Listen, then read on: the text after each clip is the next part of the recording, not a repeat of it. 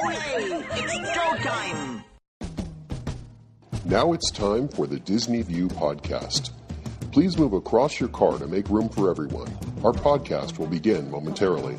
Join Dave as he makes his Grand Circle tour around the Walt Disney World Resort.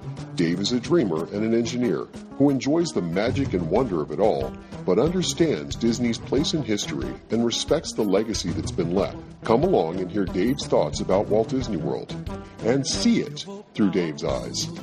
Please stand clear of the podcaster. Por favor, manténganse alejado del David. And now, here's your host. Hey everyone, it's Dave. Welcome to another edition of Dave's Disney View podcast. Well, I did stay around for another day after I went up to visit the Food and Wine, and I got the chance to see and do some other things. I wound up going into all four parks, even though I really didn't intend to. My goal was not to go in all four parks, it was to do other experiences and do other things, but you know, sometimes fate hands you things and you just go with it. So here's what happened. I decided to go over to the studios first. I already had a Fast Pass Plus for Toy Story Midway Mania, and I was good with that. And I wanted to check out what was going on in the Star Wars and Toy Story world to see if anything interesting was happening or if they were working on anything. So I headed over and had a little fun with the Toy Story ride and then wandered around for a while. Now I can see where all the construction is going on and a lot of things are happening for both Toy Story and Star Wars. So there's a lot going on, a lot happening. What I find interesting is sort of the way the walls are coming together. As you look around, you realize it's hard to know where one land is going to end and another one is going to start, because in particular with Star Wars Land, because of its shape, it kind of comes up at a weird angle and is right behind what's going to be the Muppet Land. I think that's kind of what's in mind there, is to make it the Muppet Land. And then you've got the front part of the park that's sort of the old-timey Hollywood sort of land, so that's separated out a little bit. And Toy Story Land, I think, will be okay. You can do some dividers there. It's just that weird place between where like the Sci-Fi Dine-In Theater and where the end of the Muppet Land are, that are kind of awkward in the way they fit together. But I suppose Disney will figure out a way to make it work. But things are progressing.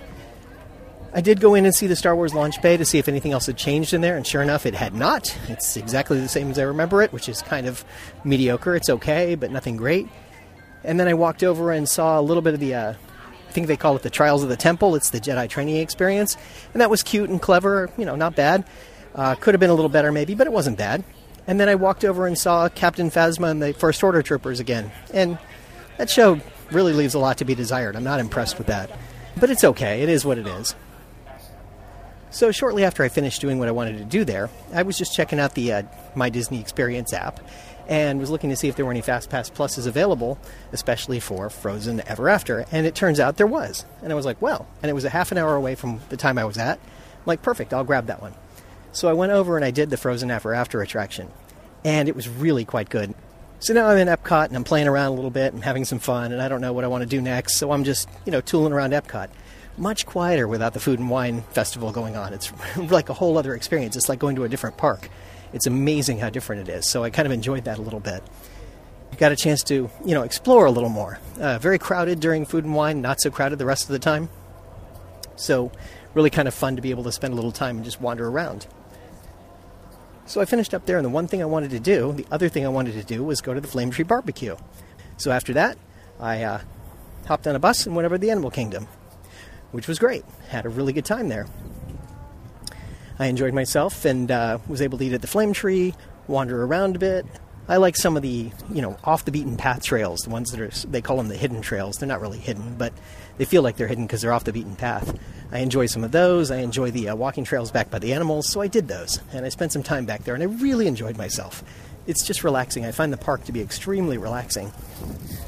So I got a chance to enjoy that for a while. And at that point, now I've been to 3 of the 4 parks. Well, how could you not go to the Magic Kingdom? So I decided to take a bus from the Animal Kingdom over to the Polynesian Resort.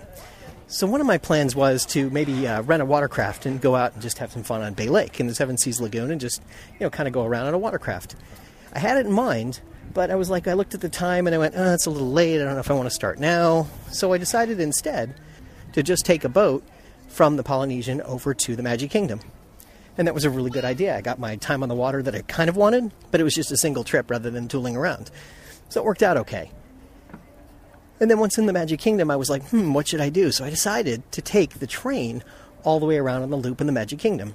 That's something I hadn't done recently, and I thought it'd be fun to do again, so I did. And I enjoyed it. I thought it was a really good time. It was fun to just be able to do that and go around like that. And because I love the monorail, I decided after that, I'd take the monorail back from the Magic Kingdom to the TTC, from the TTC to Epcot, and then work my way back from Epcot to the studios to be able to get my car and head home.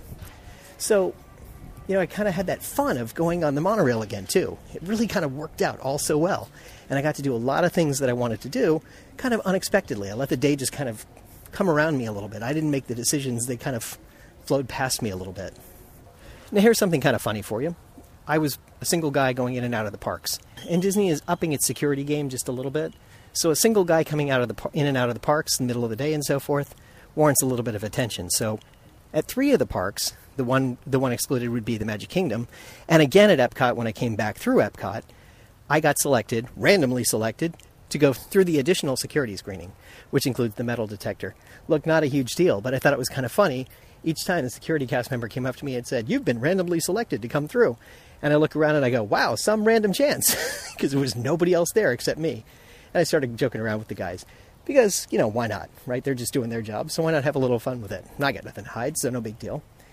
But it was just kind of funny that it worked out like that. 4 times out of 5 that I went through a gate, I got screened. I was like, something about that is a little suspicious to me. I was surprised I didn't get selected at the Magic Kingdom, but I think the only reason for that was I was going in around the same time that people were coming in for Mickey's Very Merry Christmas Party, around that 3:30, 4 o'clock time frame. So there was a lot of people that were being screened, and I just happened to come through at the right time through the right security guard because the person in front of me got selected. And I have no doubt it would have been me had they not been selected. So there you go. I'm glad Disney is taking security seriously and doing the right things. Look, I have no issue with it particularly, and that's why I'm joking with the cast members and having a little fun with it, because I know it's not about me, and it's not about, kind of picking on people or anything like that.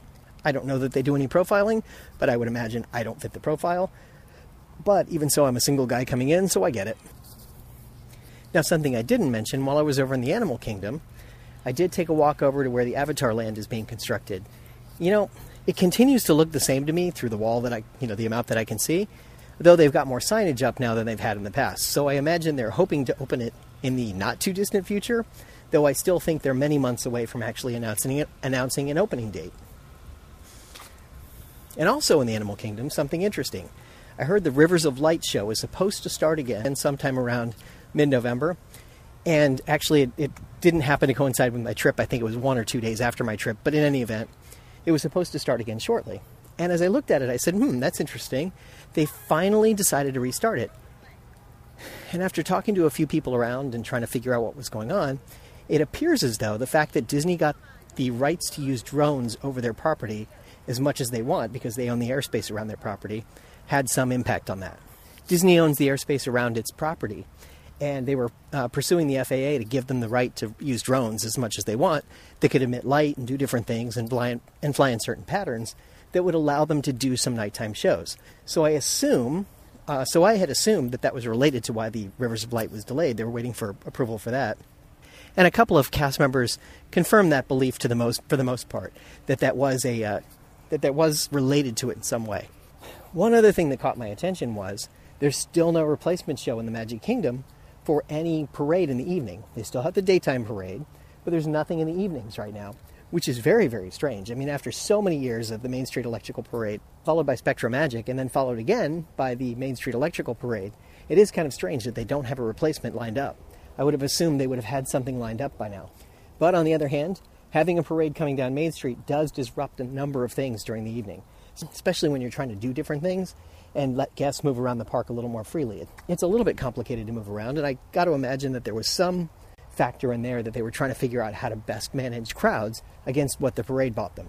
Because if you're doing more castle shows, and you're doing more fireworks, and you're doing more things like that, and perhaps they'll use drones there too, it seems like they've kind of covered all the same space without having a parade that comes down every night and blocks traffic. So I gotta figure maybe that's what's going on there. They may come up with something early next year, but they certainly won't do anything before the end of the year.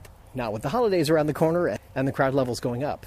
So really interestingly, the day after I left, Disney decided to run one of their first drone experiments. They actually did it over at Disney Springs, and it was some ridiculously high number of drones. It was like 300 drones or something, doing all kinds of things in the sky. I've seen video of it, and it's pretty spectacular and pretty amazing. I wish I had actually been there to see it, but it is what it is. But it was really pretty neat, and I was pretty excited to see what it looked like. And I think Disney has an idea on their hands that could really work. I think that's pretty cool. I noticed something interesting. I was in the parks, and I was walking through some of the merchandise shops, and I heard several times cast members promoting the idea that you could ship something to your hotel. And back when I was a cast member, I don't ever remember promoting that myself. I don't ever remember talking to people about that and saying, hey, you can ship it back. Once in a while it would come up and you might mention it, but, I realized it was a long time ago, but we weren't really promoting it. It wasn't one of those things that we really pushed. It did happen, and you could get stuff shipped to your hotel. Today it's become more of de rigueur, where you're doing it every day and everything's happening, and you're getting the guests to send things back to their hotel. And, they were touting it, hey, it's a free service, we can have it waiting for you at your hotel, blah, blah, blah.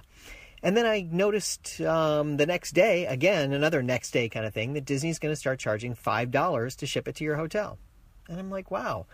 It's interesting how everything's become this involved process, and nickel and diming is becoming part of it. I heard about, charging for something for wheelchairs now, and, doing other things where they didn't used to charge for all these little services that now they're kind of nickel and diming over. And I get it to a point, but it just feels awkward to me, especially since they were promoting the shipping service as a free service. It's just really interesting how it's kind of worked out. Now, on the positive guest experience side, here's something fun. I was actually visiting the parks, and I didn't purchase the PhotoPass, and I didn't get a PhotoPass card at all. But a couple of times, I had a picture taken on an attraction. And lo and behold, I got an email, maybe 2 days after I got home, that said something like, hey, we've got some PhotoPass pictures for you. I'm like, okay. So I went and opened them up, and sure enough, there I was on those couple of attractions where I know they took pictures. So it was Buzz Lightyear and the Frozen Ever After and so forth. And I was like, wow, that's really cool that they're using the technology in that advanced way. So they can actually figure out who I am and contact me directly and say, hey, we've got your pictures here. That was a very positive experience. And that, coupled with the whole My Magic experience and how everything worked, I think they've really got that piece of it captured. That piece is down. I think Disney really has that figured out. They have the true guest experience in mind, and they give you something that's really pretty positive. I walked away with a happy experience. The whole experience was pretty good. They found me, they knew me, whatever, and they were able to take care of me that way. It was pretty cool. I appreciated what they were doing for me. Now, I will tell you, I stayed at one of the Disney Resort hotels. I was at one of the All-Stars, and it was pretty neat because when I went to check in, they swiped my Magic Band to see if I was a registered guest.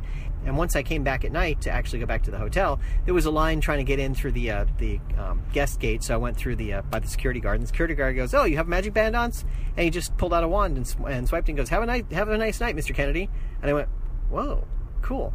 So the technology is there, and the way they're using it is really impressive. And I really do appreciate what they're doing. It doesn't feel creepy to me. They haven't gotten to the creep factor yet. Now, I did see some people having trouble with their passes and getting in through the gate and doing some things. I didn't personally, but I did see some people who were having issues. They managed to get them all resolved pretty quickly. Cast member would come over and work with them and try to help them out.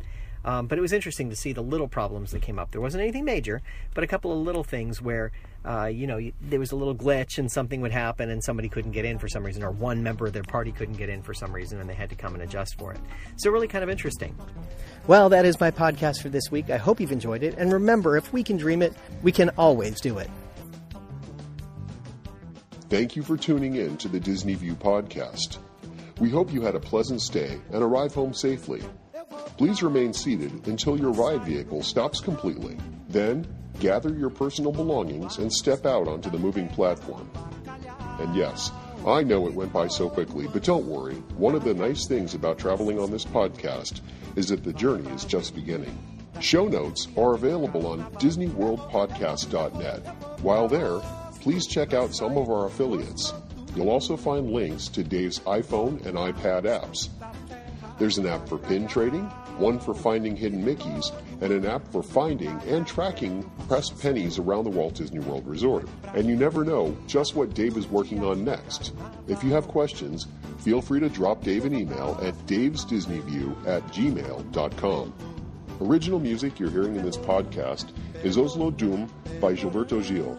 Of course, this is a fan podcast and in no way affiliated with the Walt Disney Company.